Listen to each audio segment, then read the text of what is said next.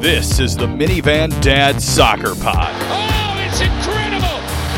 You could not write a script like this! The only podcast where the host actually admits to driving a minivan. Sometimes it may be good, sometimes it may be And now your host, TJ.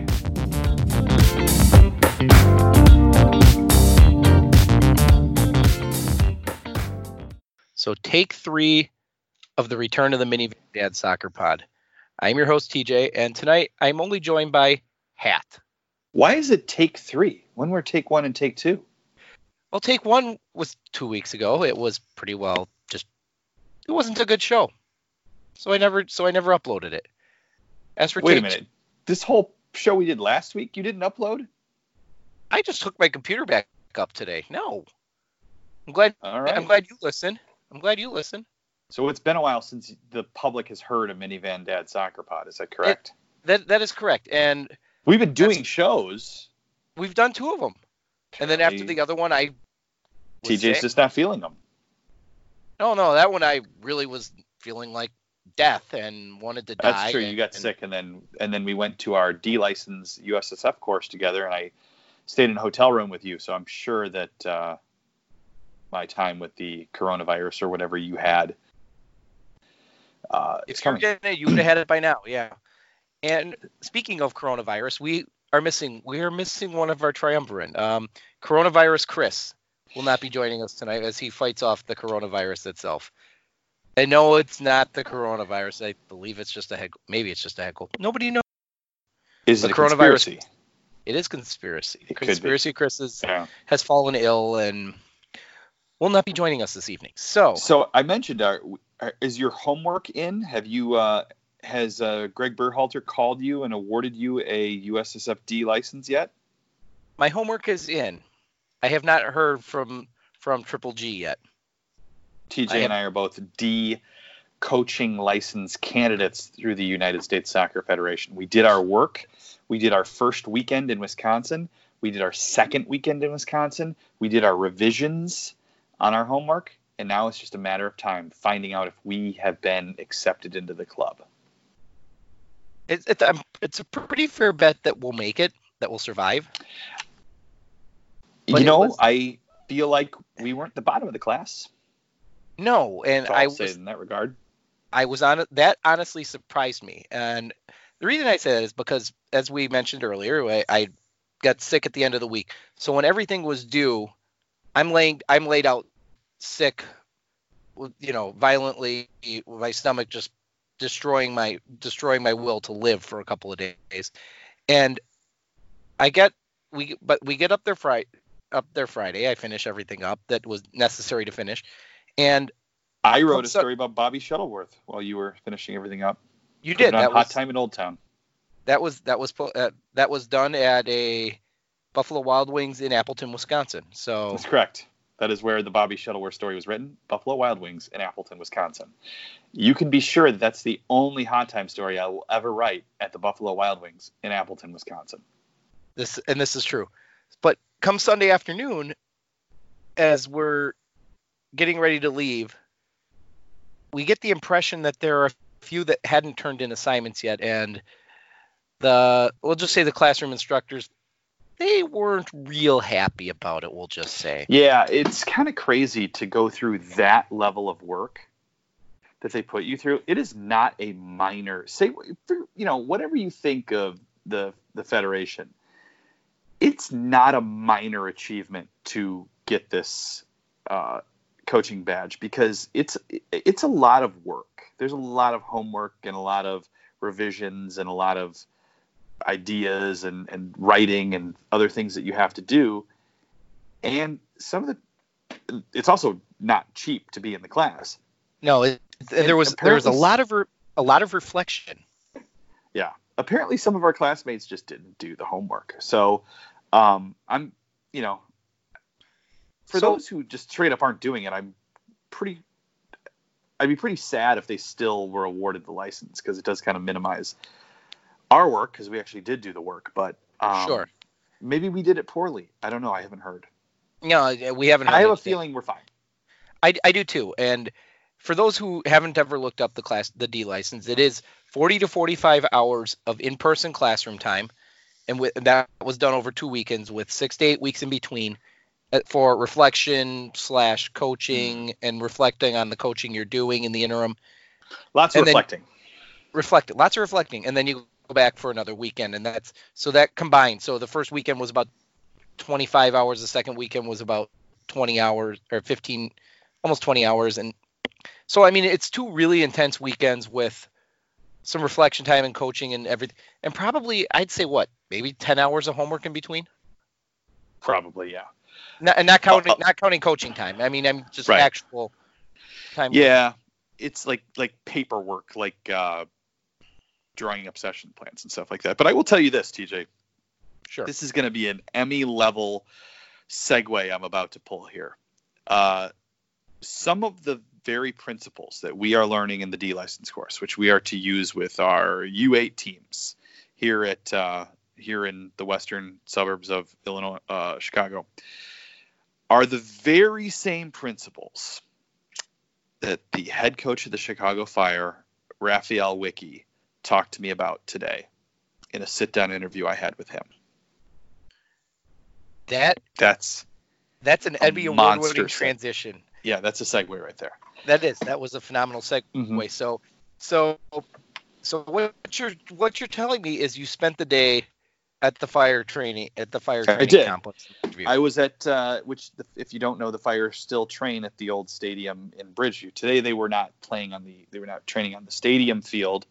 They were in the bubble right next door because it is cold and snowy and crummy outside, if you will. I got to watch a bit of their session. They looked happy and loose and smiley and seemed like they were enjoying being there, which is something that I talked to Raphael Wicke about. It's very, very, very important to him. And I'm planning a bigger piece later this week on Hot Time about this, but he's trying to create a culture where the players, maybe not everything's fun, but they actually enjoy being together at training. Maybe they don't like running sprints, or maybe some players do and some players don't. Fun can be different, but he wants an enjoyable, inclusive culture where everybody is there to work for each other. He goes into great detail about his theories on this, and that is what the story will be about. So I'm not going to give you everything in it. But a bit of news included in this culture he's trying to create would be, in theory, a captain, which I wrote about on Hot Time a couple of weeks ago, some people that I thought might make a good captain of the Chicago Fire. And I found out today that he's not going with a captain, at least not. He has a leadership core, a leadership group of guys. You've seen some of the guys wear the armband in preseason, guys like Calvo and Cronholm. Cronholm did. CJ Sapong, yep. Johnny B are all included in that. He expects that Gaston Jimenez will be, when he gets here, a leader. He praised his qualities when they announced his signing, not just technical ability, which, I mean, maybe he would get beat by a guy 5 out of 10 times in 1v1s. I don't know, but but only Twitter if he's, only Twitter reference, and those, for those who aren't. Oh boy. An old retired out of shape player could be Gaston Jimenez 5 out of 10. Was it Jimenez 5 out of 10? Yes, it was. And if he can, then we're in big trouble. That's all I'll say. I don't think that's the case though. But yeah, Wicke talked about this leadership core, and he even mentioned Georgi Mihalovic as a guy who, he may not be, old, but he carries himself in a way that makes him a leader on the team. So he's not super. There'll probably be a captain. There could be. There'll be people wearing the armband every week, but there may be an official captain named at some point. But he's more about the leaders, and which I think is actually a good idea, because he's new and they're new and there's a lot of new going on. And why just pick somebody to pick them when you don't really have to. Let the leaders emerge. It's interesting that you mentioned Georgi Mihailovic in this leadership core, as you've said. But yeah, he's only 21. But looking through the roster, and Bronico, Kappelhoff maybe have been there as long. In terms of somebody who's been with the club, Georgie's right. He's right at the edge on the top of that. Number one. Number two, when you want somebody who understands soccer in the city of Chicago on this team, he's probably the most qualified in that sense. He is. So, and you get the sense that, I could see him thrown in that mix, definitely. And I would not be shocked if there's a match where he wears the armband, because he is also the only U.S. international on the team, because CJ's not really played with the national team in a long time, and Bornstein's retired from that. So, sure. He is, and Shuttleworth. And Shuttleworth hasn't been there in a while either. He had a few call-ups, didn't he? He did. I think he did. Yeah. But yeah, it's so, that carries some weight to it. He's also, he made a joke today, which made the PR person cringe, but he joked that when he heard about the GN deal, that he was kind of excited that he could cancel ESPN Plus now. Oh, wow. Which had everybody just rolling, and he's like, I can say that. Funny. I can say that, right? It's true. But it was pretty funny. He's a pretty good character. I know his dad a little bit through coaching circles in the western suburbs. His dad's also a big, kind of funny, bold character. So it doesn't surprise me that Georgie is as well. But yeah, it looks like it's going to be a crop of captains, perhaps, at least to start the season. Also, I will tell you, it did not appear to me that CJ Sapong trained today, and I am hearing that there may be some kind of injury issue there. I don't know the exact details or how long he might be out for, if at all. He might be fine. Maybe they're just trying to figure out how to categorize this, but I would expect some information on that to come out at some point. But yeah, I'm trying to think of anything else that. And I asked you this before we went live, and I think you've probably. I'm pretty sure this has come up in Hot Time, but it's easier just to kind of put it in front of everybody too. Is out of all these new signings in the last week, will any of them be ready for this weekend? No. So they all have to get 3 things done before they can come here, and they're in various stages of this. They need a P1 visa, which are being, as best I can tell, the Trump administration is not kicking those out as quickly as the government has in years past. So everybody, not just the Fire, not just MLS, everybody's kind of waiting on visas longer than they're used to. 2, they need their transfer certificate to go through. And 3, they all need to clear medicals.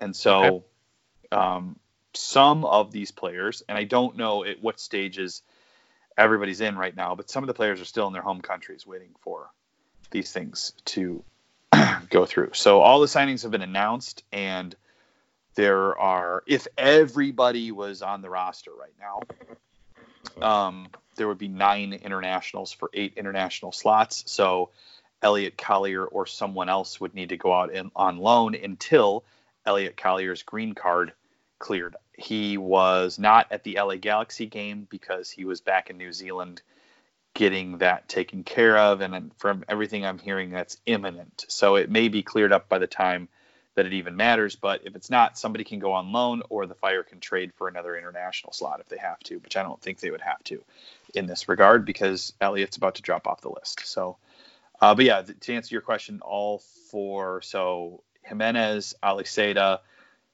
Stojanovic, and Sekulic are all waiting, and none of them will be available for Seattle, as best I can tell. Miguel Angel Navarro is with the team. He was there for the final game in Los Angeles. He didn't play, but I suppose there's an outside chance he could play in Seattle. Okay, and that was kind of what I was looking for, was where are they at with all in that process. So that's good information. Also, Fire news today. They released the white jersey. Yeah, we knew this was the jersey. I think Brian Sandalo noticed it first. They put out MLS puts out these like little basically Dropbox files with photos in it for the media that need stuff, and those pictures of CJ wearing the white jersey were in there. So this has been out for quite a while. What happened here obviously was that in the fall, when they realized they were going to do the rebrand, they were going to need 2 new jerseys instead of 1. They were able to put a little more tender loving care into the homecoming kit, the blue one, and it's still a stock template, but they were able to put their own color spin on it. The white one is just a off the rack. It is the same jersey that your local club might wear. And so there's, like, for people complaining about, well, there's no thought or no design, these things take 2 years, and they had a few months. And so sure. At that point, you get what you get. And it's fine. I love, and again, all the props in the world, though, to that media team for how they introduced it. Two very cool things. They got the plain white tees, a Chicago band, to introduce the jersey that is a plain white T-shirt, which is very funny to me. And 2, they've got these patches that are going to go on the jock tag. This is the one way they can personalize it. And so they're taking that. There's going to be 12 different Chicago-themed patches that you can get if you buy the jerseys at Soldier Field, or if you can just buy the standalone patches if they have any left. The 2 that we saw today, one said "Stand for Chicago" with the flag, and the other that has people just drooling is this one where it's the lantern. It says 1871. There's a little Chicago star hidden in it. Yep. It's very cool, and a lot of people said the same thing today, that if we are going to see another new crest in the future, something along those lines would be an excellent choice. A lantern is a fantastic idea, I think. So I want to get the lantern patch. It is the patch that will be worn for the home opener, and I will be there covering it, but I will get my hands on that thing. I want that. It's very cool. So props to them for making the best of a otherwise boring situation. Sure. But as I told you back in January on Twitter, some people didn't believe me, but I told you the Fire would have 2 new jerseys this year, and they would be clean. There's nothing cleaner than that white T-shirt they've got. So nope. And that cat's anus stands out like it should, right? It's growing. It is literally, not literally, that's the wrong word. No. It is figuratively growing on me. It's not literally growing on me. That would be disgusting. But it is figuratively. It's growing on me. I like it more now. I was staring at it today in the lobby of SeatGeek when I was waiting for Raphael Wicki to come over. And I don't know. I could live with it if I had to.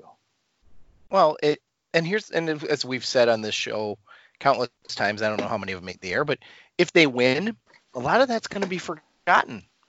That's kind of it. If you win in the Cat's Anus logo, right, the Cat's Anus logo then becomes part of the winning. I would be excited. Yeah, I would be excited if there's a second star above it. Yeah, leave it. I'll even talk about. Go ahead. The story on Hot Time that did more clicks than any other story, I think, since I've taken over. The Arlo White story. You know what? You seem to be on the front lines of this one. I don't know if you have insight, if it's speculation, but there's definitely seems to be some truth to this. So I think this is worth jumping into, even though it's a little bit, it's not a news story rumor that's out there, but it is out there that the play-by-play team on WGN this year for at least some of the games will be one Arlo White And then the other is rumored to be Mike Magee, correct? The Mike McGee rumor, I've seen it on Twitter. I have nothing to back that up other than the fact that it would be a cool idea. But there is definitely something to the Arlo White thing. And I had been, there's a lot here to unpack, but the reason I wrote the story is we had been hearing the rumor. You've seen it on Twitter and some other places that Arlo White is going to be involved with calling Chicago Fire games on WGN to some degree. I do not expect that he would leave his job as the number one announcer for the NBC Premier League coverage. So that's not happening. I don't think, and this is speculation, but I do not think that Arlo White would be a full-time play-by-play guy for the Fire. I do think that since Arlo White likes spending summers in Chicago, that it makes pretty good sense that he would call some of the games for the Fire. So we'll find out, and there may not be anything to this, but these rumors were all over the place, and then Arlo decides to throw not even 1 second, it was a split-second photo in his Instagram story of him. It almost looked like a flash frame in television when there's a bad edit of him wearing this Fire t-shirt. And so it t-shirt immediately, or scarf? It's a t-shirt. Okay. It's the same. It's in the Fanatics store. That's one of the few that they have available right now. But the one that says Chicago Fire FC on the front of it. But yeah, so Arlo puts that in there. Obviously, Arlo is a big Chicago sports fan. A Bears fan, long time, and a Cubs fan throughout the first pitch at Wrigley last year. But I mean, until now, if he was an MLS fan, you would say he's a Sounders fan because that's who he did work for before he went to NBC. So I would not be surprised if we hear that Arlo is going to be involved in the broadcast team in some capacity. As for the Mike Magee rumor, I know nothing about it other than to say that I think he'd be really good at it. So I hope it is him. Yeah, I agree. And again, back to that whole premise of you want to have somebody who is tied into Chicago soccer, and he, like we talked about Georgie earlier, you don't get much more Chicago soccer right now than Mike Magee. I would expect that we will have the answer to this soon. Maybe even by the time you're listening to this. So it's true. This might all be dated material. Yeah, we're recording this Wednesday night. And I have nothing. Sometimes I do get a heads up if there's going to be an announcement the next day. I have nothing right now. But I would expect it's coming soon. So, because they don't need it for this weekend, because this weekend's on national network ESPN. But I think the following week's on WGN. So, we're gonna need to know something fairly soon. You're right. And all right, so is there anything else on the Fire? Did we kind of cover that? Is there anything else that we're missing? I guess we can preview. Hot Time will have tomorrow or Thursday so it'll be the day we drop this. Ruben's coming out with a preview. Yeah, a lot of us filled out this questionnaire, player to watch, prediction for the season, biggest worry, that sort of thing. So you'll see that. Everybody who writes for the site chimed in. So that should be out tomorrow.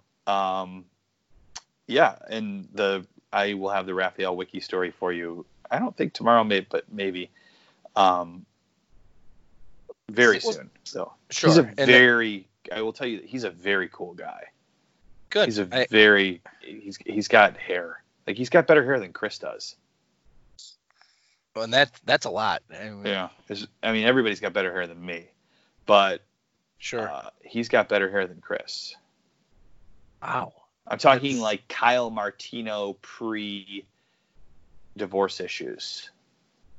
Kyle's got it buzzed down, but like Kyle had like that beautiful mane, especially when he had the mustache. He looked like Ron Burgundy over the winter. Raphael Wiki's hair is that good. And this is after a training session. He shows up. I mean, I know he wasn't fully training, but he's very involved in the training. He's not coaching from the sidelines, and he's not screaming at people. He's in it with his guys. So, yeah, you'll find out more about him, who our new leader is here in Chicago very soon. So, MLS's 25th year. Yeah. Like there was kind of a media date. Well, I don't know if it was a media day type thing or if it was just that Bob Bradley before LAFC's match tomorrow night. Yeah, he said the media day thing was today. Beckham was there and Garber. And by the way, Garber said today apparently that I think Paul Kennedy reported this, that he's expecting 30 to 40,000 for the Soldier Field opener. Last little fire note there. 30 to 40,000, right? 30 to 40,000. Yeah. And then 50,000 in Nashville.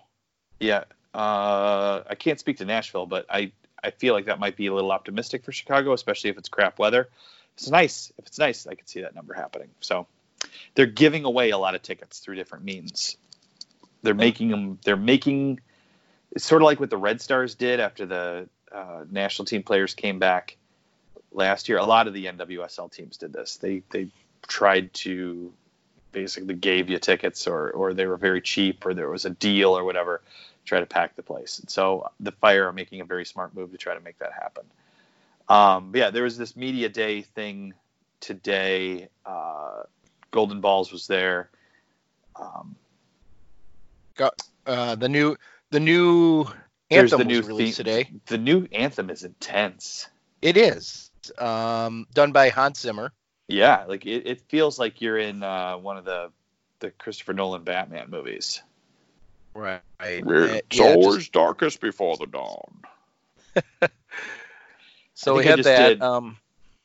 I did Bane's voice for the wrong quote, but you get what I'm saying here. Yeah, pretty much. Bob Bradley thinks that MLS needs pro-rel. Bob Bradley might think that way. If you think that's going to happen, I got a bridge in Brooklyn to sell you. I'm telling you. I don't think that's going to happen, but I don't disagree totally with what Bob said. I thought Bob had a lot of good points in that. Explain yourself, because I don't agree, but explain yourself on this one. The biggest one for me is the homegrown thing. Like if an MLS team doesn't want to have an academy, they shouldn't have to. If they want to have a great academy, they should be able to. And if a player wants to go play, a player from the Chicago area wants no part of the Fire and wants to go play for LAFC, say, for Bob, because he thinks that Bob is a better fit and that's a better team for him, then he should be able to. I thought that was a really good idea, that MLS should take the handbrake off in that regard. I see the way he mentioned a number of things before he eventually got to, and then pro-rel. I don't think pro-rel's ever going to happen in MLS. Even Garber has said, I don't think Garber Garber was asked down today. The MLS. He shot it down thing. today. Yeah, they said if they grow beyond the current 30 to 30 or beyond the current 30 to 32, will they look at instituting? He's flat out said no. And I think it's way more likely that they would, in some capacity, merge with the Mexican League. Correct, and then which has also gotten rid of pro-rel, which they have, and the top clubs in Europe have been clamoring to get rid of pro-rel. Actually, that's been going on for years now. That they're looking for escape clause on that for an out on that, and eventually, I think what's going to happen is they're going to do what they do. They're going to bully UEFA into saying, we're going to do this. You can either be a part of it and take your cut from it, or we can do it anyway. And that's kind of this. I believe they used to be called the Group of Eight, and I don't know what they're called anymore. But they have that much power, and it's the big club. It's Barcelona. It's Man United. It is the top of the top that kind of dictate terms to UEFA at some point. Because if you want the money that they bring in, you have to play ball with them. That's why they made some changes in the Champions League to make sure these top clubs had a better chance of surviving, of going into the knockout stages. And a few years back, and it's the same thing. With the amount of money that is involved, Pro Rel won't happen here. Again, but it's different than Bob thinks that it should. You can think that it should and also think that it won't. I would like to see it here, and I know it will never happen. Fair enough. I guess that's fair enough. But yeah, I guess to me it's one of those. I'd like to have $1 million. I know I'm not going to have that either. So it's one of those I don't spend a whole lot of time in my life thinking about or contemplating or worrying about. So that's why and that's why I'm curious to why that comment even came out. Other than maybe he's pushed towards it, but it's like I don't understand that fully. He prefaced it with something like, "I'm going to have some controversial comments now," or something like that. It was a very Bob thing. Sure. Too. So, and then when the other big question that this is from the SI article that Grant Wall had posted today. How long do you think before MLS starts catching up to these other leagues? And what other leagues? To the top European leagues. Jack said 10 more years. Because that would put it after the 20, getting another under the presumption they get another big kick after the 2026 World Cup. Greg Vanney, 15 plus years. Bruce Arena says he thinks by the 50th anniversary it'll be the top league in the world. Now Bruce has always been bullish on MLS, so that kind of makes sense. In 25 years, and the amount of money that the ownership will be kicking in, possible. Carlos Vela didn't really give an answer. Joseph Martinez, kind of same thing. So just kind of a few takes on that. Any of them stand out to you, or it's kind of what you expect? I think the problem is that MLS has grown so much, right? Sure. But so is the Premier League. MLS is growing, but it's not growing while the other leagues are. I mean, you could argue Serie A's dropped because I think most people would say in the mid-90s, Serie A was probably the biggest league in the world, and now you could argue it's fifth or fourth if you're going to, depending on where France falls in that. But certainly England, Germany, and Spain are probably ahead of Serie A. Mm-hmm. So of the big five leagues, there's been some movement, but to say that MLS is growing a little faster, but they're also growing. So it doesn't. I don't feel like it's going to be the biggest league in the world ever in our lifetime. And I agree with you on that. I do agree on that. I don't think that's necessarily a terrible. Like we have this idea that it must. As long as it keeps growing here, I don't really care where it is in relationship to the other leagues in Europe, because I like those leagues too. I just want soccer here to continue to grow. Sure. And wherever it falls, then that's fine with me. Here's my question out of all in that question. I don't know if it's comment, whatever. I think you're right. I don't think it gets to the top leagues in the world. But why does it have to be an all or nothing thing? Right. And this is, to me, one of the biggest problems with soccer Twitter as a whole is, why does it always have to be an all or nothing thing? Why can't I like the Premier League, like watching the Bundesliga, like watching Serie A here and there, like watching MLS, USL? Why do I have to have one league that stands out above everything else? God, there was a tweet yesterday that I saw where the argument was basically, I will never watch MLS because I don't want to watch anything that's a minor league. I only watch major league top level sports. Also, I love college basketball and I love college football. And the point was that Americans have no problem loving college basketball and college football. But the same people will turn around and say, I would never watch MLS because it's not the top league in the world. I like MLS. I think it's fun, and it's here. It's our league. So it does not mean that I don't watch other leagues. I think the Premier League is fantastic, and I love Arsenal, as everyone knows. I think the Bundesliga is maybe the most exciting and enjoyable league in the world to watch. I'll watch the Champions League every chance I get, especially if Barcelona's on, because I like to watch Messi. It doesn't mean I can't love watching MLS as well. You can watch a college basketball game, or an NBA game and appreciate both. Why can't I appreciate MLS and the Premier League? It doesn't have to be an all or nothing thing, like you said. No, but speaking of Champions League, I don't know if this is a good segue or anything else. Did it make you happy to see Sergio Ramos pick up the 26th red card of his career today? Yes. To me, is there anything fire than when Ramos picks up a red card? Maybe Pepe, but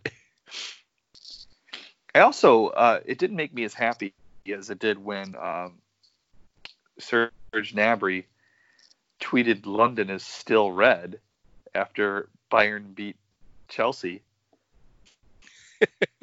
I don't know that he'll ever play for Arsenal again, but the fact that he goes out of his way to troll Arsenal's rivals when he goes in with Bayern and does well and beats them in the Champions League makes me really love the guy. So props to you, Serge. Is that just me, or is Bayern kind of jack stomping everybody in London this year? Bayern could win the Champions League this year.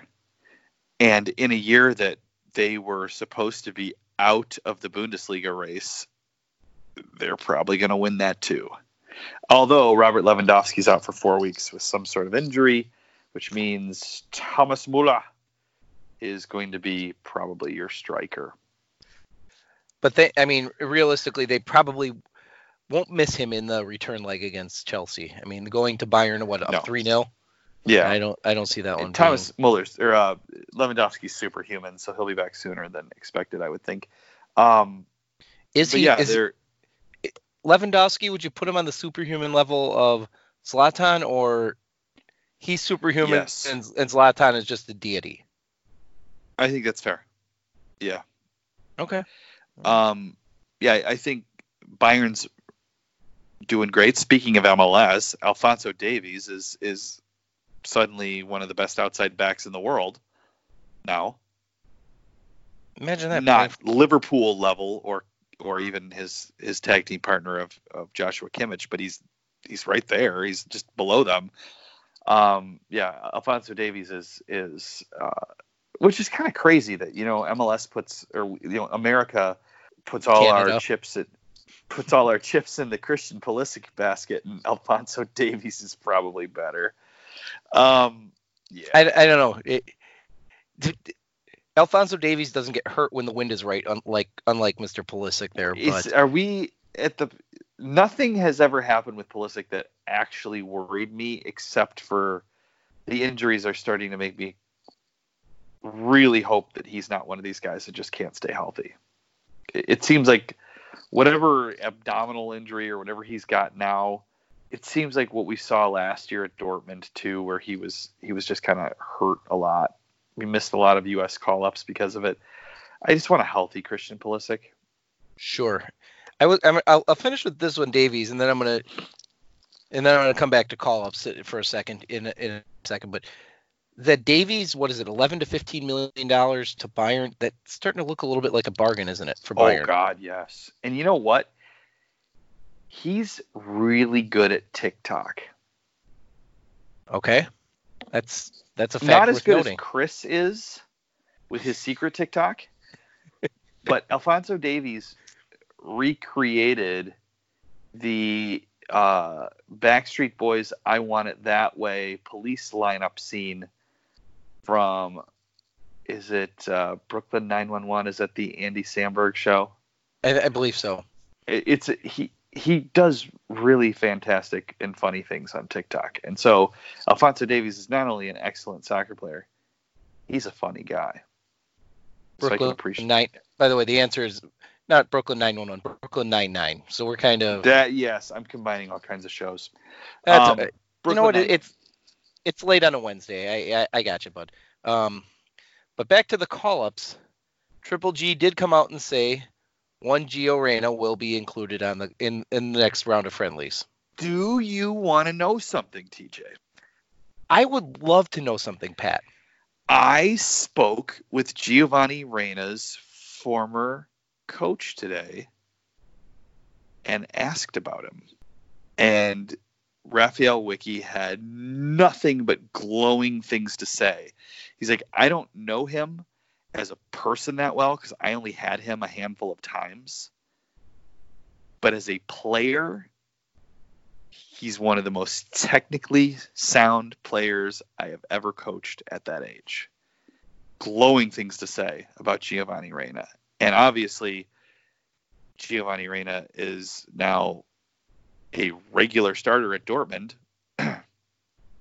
which has completely kind of reinvented itself with Erling Haaland and Giovanni Reyna coming into the lineup there. That's, again, they are the most interesting soccer team in the world to me. Consistently, Dortmund finds a way to be the most interesting. Being a fan of that team must be a delight, except for the losing to Bayern thing. A lot of clubs lose to Bayern. Yeah, As Chelsea or Spurs, really. That's true. But I don't know who put the publication out, but I saw some of this floating around on Twitter, and it made me laugh.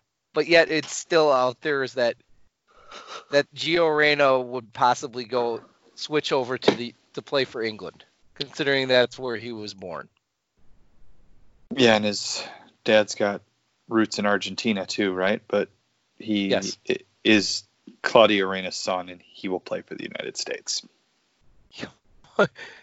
And I believe his mom also played for the U.S. women at one point, so he's really not going anywhere. Yeah, I don't think I knew that. Did she? His mom's Danielle Egan, who made how many appearances? Played 6 times for the U.S. women in 1993. I didn't realize that. That's really cool. She played at UNC alongside Mia Hamm, Christine Lilly. So it as if his dad, being Captain America on the most successful U.S. national team World Cup appearance. His mom's also played for the U.S. Yeah, he's not going anywhere. I just thought it was funny that. How many couples are there where the husband and the wife, or the boyfriend and the girlfriend, or whatever, both played for the United States, besides the Reynas, which I just learned about, and the Dwyers, which came to the top of my head as well. Sidney Leroux and Dom Dwyer. Both. The Dwyers were the only one I could think of. Are there any others? None. I don't know. I mean, that played for the men and the women. That's a tougher question. That have both played for the women's national team. You had a few that could possibly do that. So I think, right? Yes. That is a more likely thing. Yes. I mean, obviously there's a couple that's both regular players with the national team right now in Ali Krieger and Ashlyn Harris. Correct. But I'm thinking about producing children together, that type of thing. It's really only the Dwyers and the Reynas, unless there's somebody we're forgetting. You know what? Because this just came up as we're doing the show, we have not had time to research this. It sounds like something you could research in your spare time if you get the spare time to do it. But it's really, I don't think it's that pressing of an issue. Alex, I know you're not doing your homework. Tomorrow. What's that? Alex, I want an answer on this tomorrow. Tweet it to us, please. Alex should be the stat bureau or something, like the stat boy. The official stat keeper for the minivan dad. Yeah. Yeah. We've got to think of something because his Harry Potter magic didn't work. It's true. It doesn't mean it won't. It could work over the summer. I guess I thought for sure it'd be this transfer window, but yeah. I don't know. How long was it? How many transfer windows were there before he put his magic on Pulisic? It was the summer of 18. In January of or 19. It was the summer of 18. It was January 18. of 19 that Pulisic was correct. transferred. Yes. So it was in the middle of one transfer window was the next one that So we're thinking Alex still has the summer transfer window before we. I think that's fair. That's fair for it to work. Yeah. Okay. Yeah, I think that's totally fair. Yeah, Alex looked that up for us. Let us know. Yeah, there's that. So what else would you like to talk about tonight? I mean, we could talk about snacks. I like snacks. What else? What else did you learn? We could do MLS predictions. You know what? That's not. Yeah, it is this weekend. I guess the season starts this weekend. So, well, I guess realistically, you could say for some sides it's already going with the CONCACAF Champions League, which so far all three MLS sides have made it to the quarterfinals in Atlanta, NYC. This be the year? Let's start with that. Will this be the year that one of these teams wins CONCACAF Champions League? That's a good question. Wow.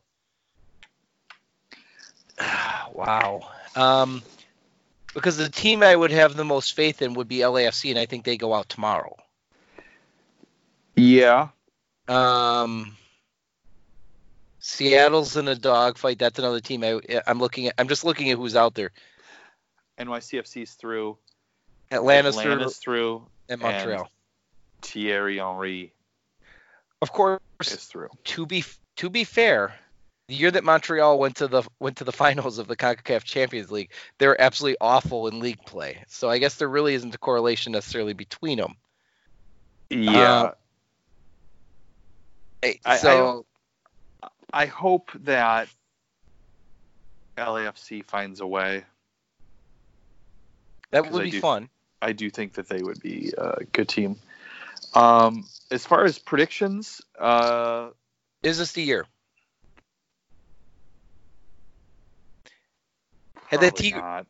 Probably not. Had that Tigres match gone the other way, I would have gained it. I would have been like, maybe, because weird stuff is happening. But when the goalie hits a 94th minute header to put you through, I don't know. It's starting to feel like you're going to happen at some point. It may be the year. I just don't feel it yet. I'm not feeling it. I guess of everybody. Do you have CONCACAF Champions League fever? You know what? I'm watching it. It's on. It's every game has been on Fox, either Fox Soccer Channel, FS2, FS1.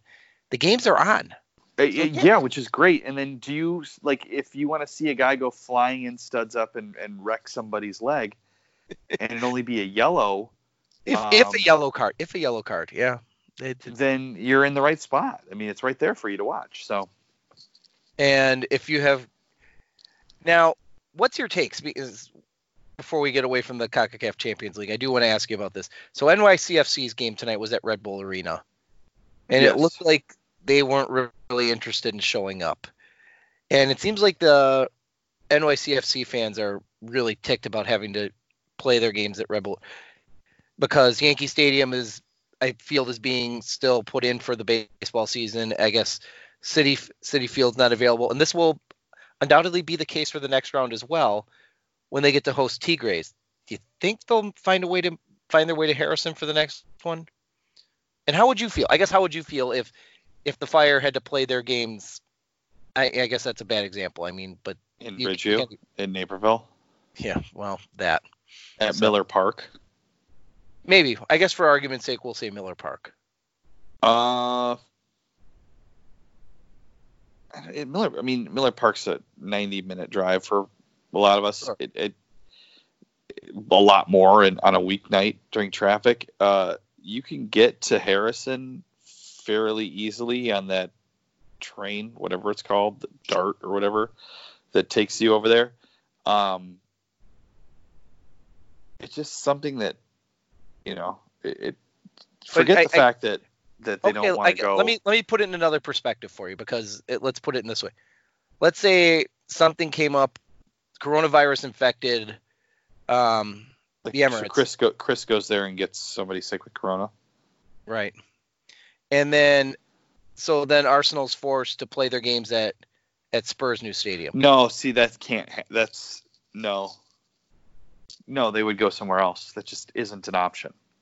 Well, I get it. They probably wind up going to Wembley, but if that was the option, the only thing available, that was a reasonable facility for that, for a couple of, we'll just say, Europa League. For argument's sake, would I go there? Yeah. If it was for an important match, yes. Okay. So it's Red Bull Arena is very nice. I know that there's going to be people who are. There's probably two groups. There's 2 or 3 groups here. There's the I will not go see my team play in that opponent's arena people, which I think is actually a pretty small number of people. There's the that's too hard to get to on a weekday night people. But otherwise, I would love to be there, which God knows I've done with Fire games. I would like to be there, but I just can't be there. There's too much other life stuff in the way. Mm-hmm. And then the third is just the apathetic toward it, not switched on yet, not thinking about their soccer team because it's just not season yet, which kind of happens to everybody, I think, with CONCACAF's Champions League. Sure. To some degree. So, I don't know. I think you find a way to go, though.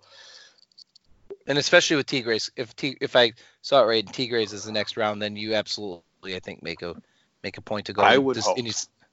You would hope to go see Gignac and the rest of that team. Yeah, I would. Okay, predictions. We started there. Let's get back there. Do we want to we'll start with the Fire because that's our hometown team. And I know this will be in Ruben's piece as well, coming out tomorrow or today, depending on when you're listening. How do you have them? We'll start there. I will start by saying I haven't the slightest idea because we have a bunch of players that I was basically unfamiliar with before this year coming in at various times and a new coach coaching them. So I like the general vibe that's going on right now. I like the feel. And from what I saw in the Galaxy game, I liked what I saw. So I think that they will start a little slow. Maybe they'll beat Seattle because Seattle's playing tomorrow night. But maybe they'll escape there with a win. But I think the Fire in general might start a little slower. Things might get bumpy.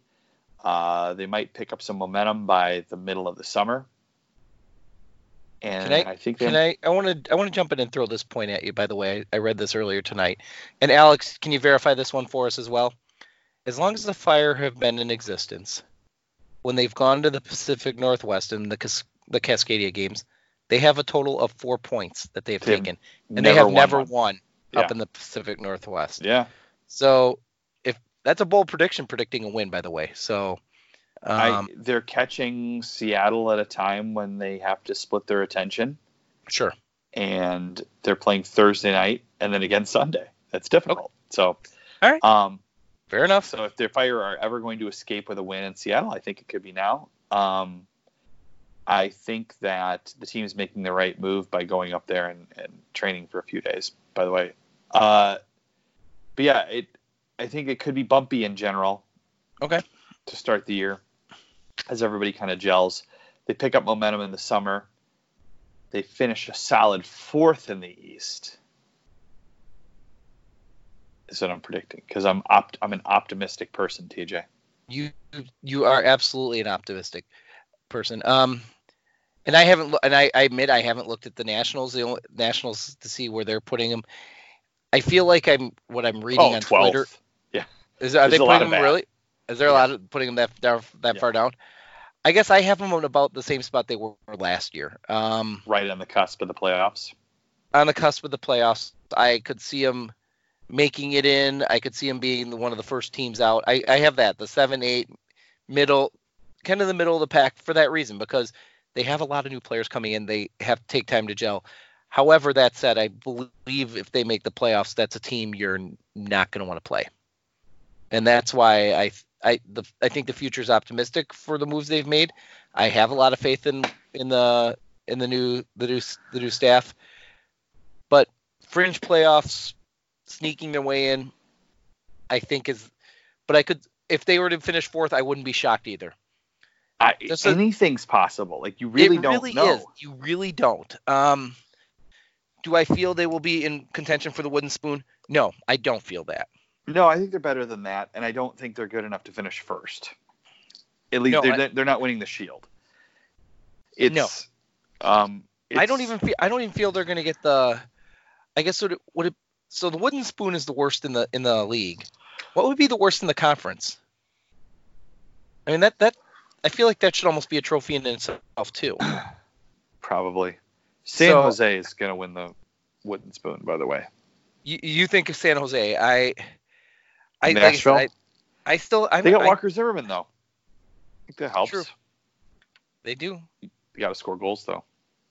You do have to score goals, and that's why I feel like Nashville. I don't feel like Cincinnati. I feel like Cincinnati might be in that running yet. I'm still not sold on them. That could be. That could be. Or I don't think Orlando was not good last year. Yeah, Orlando's a weird deal, and Cincinnati's got a whole bunch of garbage going on there with the coach getting axed because he's saying. You know what? And they're still stuff. I hate to say it, you still have Inter Miami, which is, I get it, they have some talent. They are still an expansion team. Beckham's holding on to that last DP spot for somebody. I wonder who it's going to be.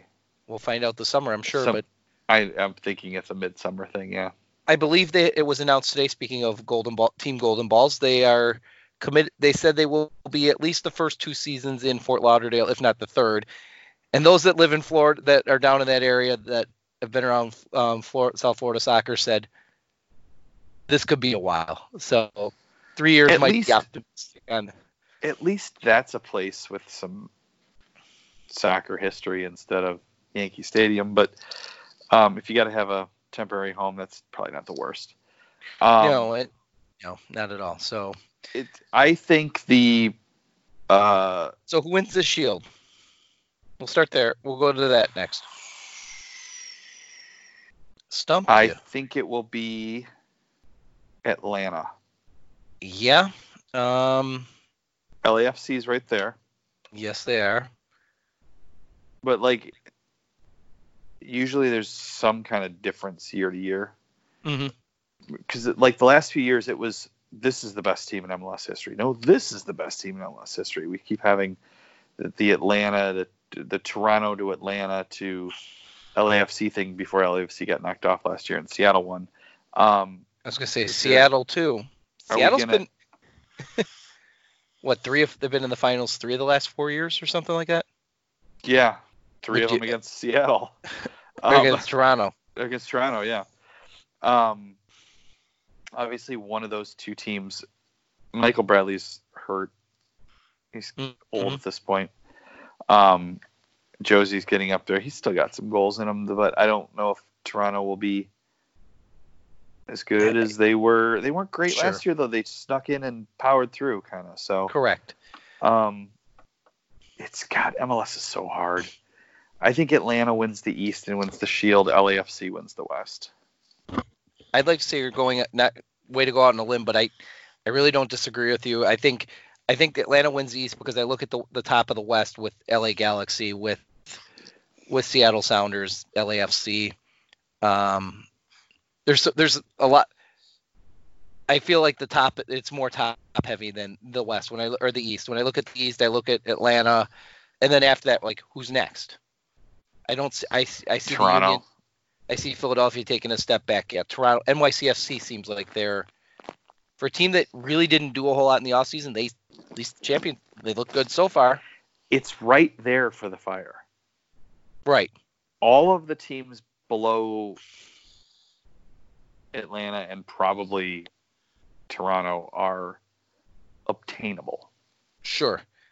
I guess maybe a wild card in there might be New England just because it's Bruce Arena and you never know what Bruce can pull, what voodoo magic Bruce can pull. Possibly. Who wins MLS Cup? LAFC. Why not? Actually, you know what? No, I'm gonna. Yeah, we'll say LAFC. We'll might as well. Jeez. Why, are you gonna agree with me? Yeah, I think so. And if you are going to put money on any of these picks, that might be some of the dumber things you can do, because we absolutely have. We probably just ruined LAFC. We probably did. Yeah, I think you did. So I guess we put the curse of Bob Bradley out, so. I hate predicting MLS. I hate predicting MLS. Well, you can't know. And even a month into the season, you still don't know. And predict. I know this. All you got to do is get in. It's kind of like hockey in that regard. Kind of like any of them. You just need to get. The only one that really seems indicative of the best team usually winning series is the NBA. Even baseball's kind of a crapshoot. Yeah. NFL is one shot. That's you need to get in. And you know what? And I want to kind of, and we'll wrap up with this little bit of segment, because you said all you need to do is get in. I hate predicting MLS because there's no way of really predicting. You know which teams in theory should be good, but you never know how it's all going to play out. Other than we think San Jose is going to be really bad. So,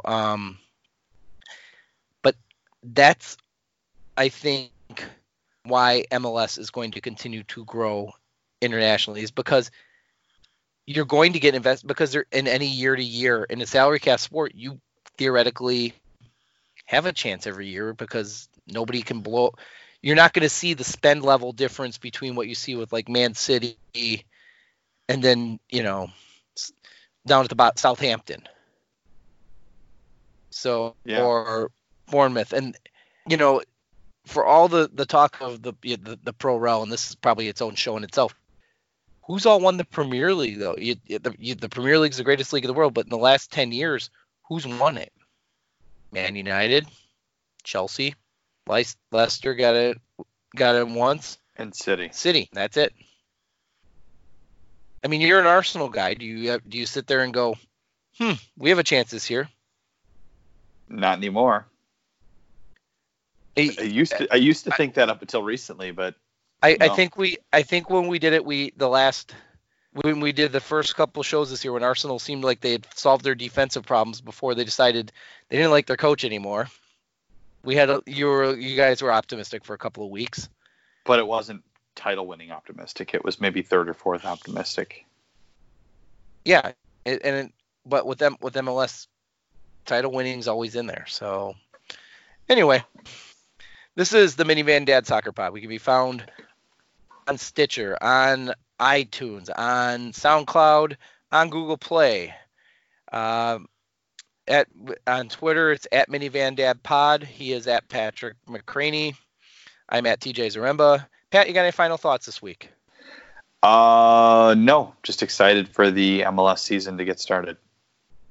Alrighty, and I guess my final thought for the week is keep checking out Hot Time in Old Town if you're a Fire fan or just Chicago soccer fan. Got a lot of good stuff that's already out there, a lot more coming up, so definitely keep checking that out. Thanks everybody for listening, and you're done.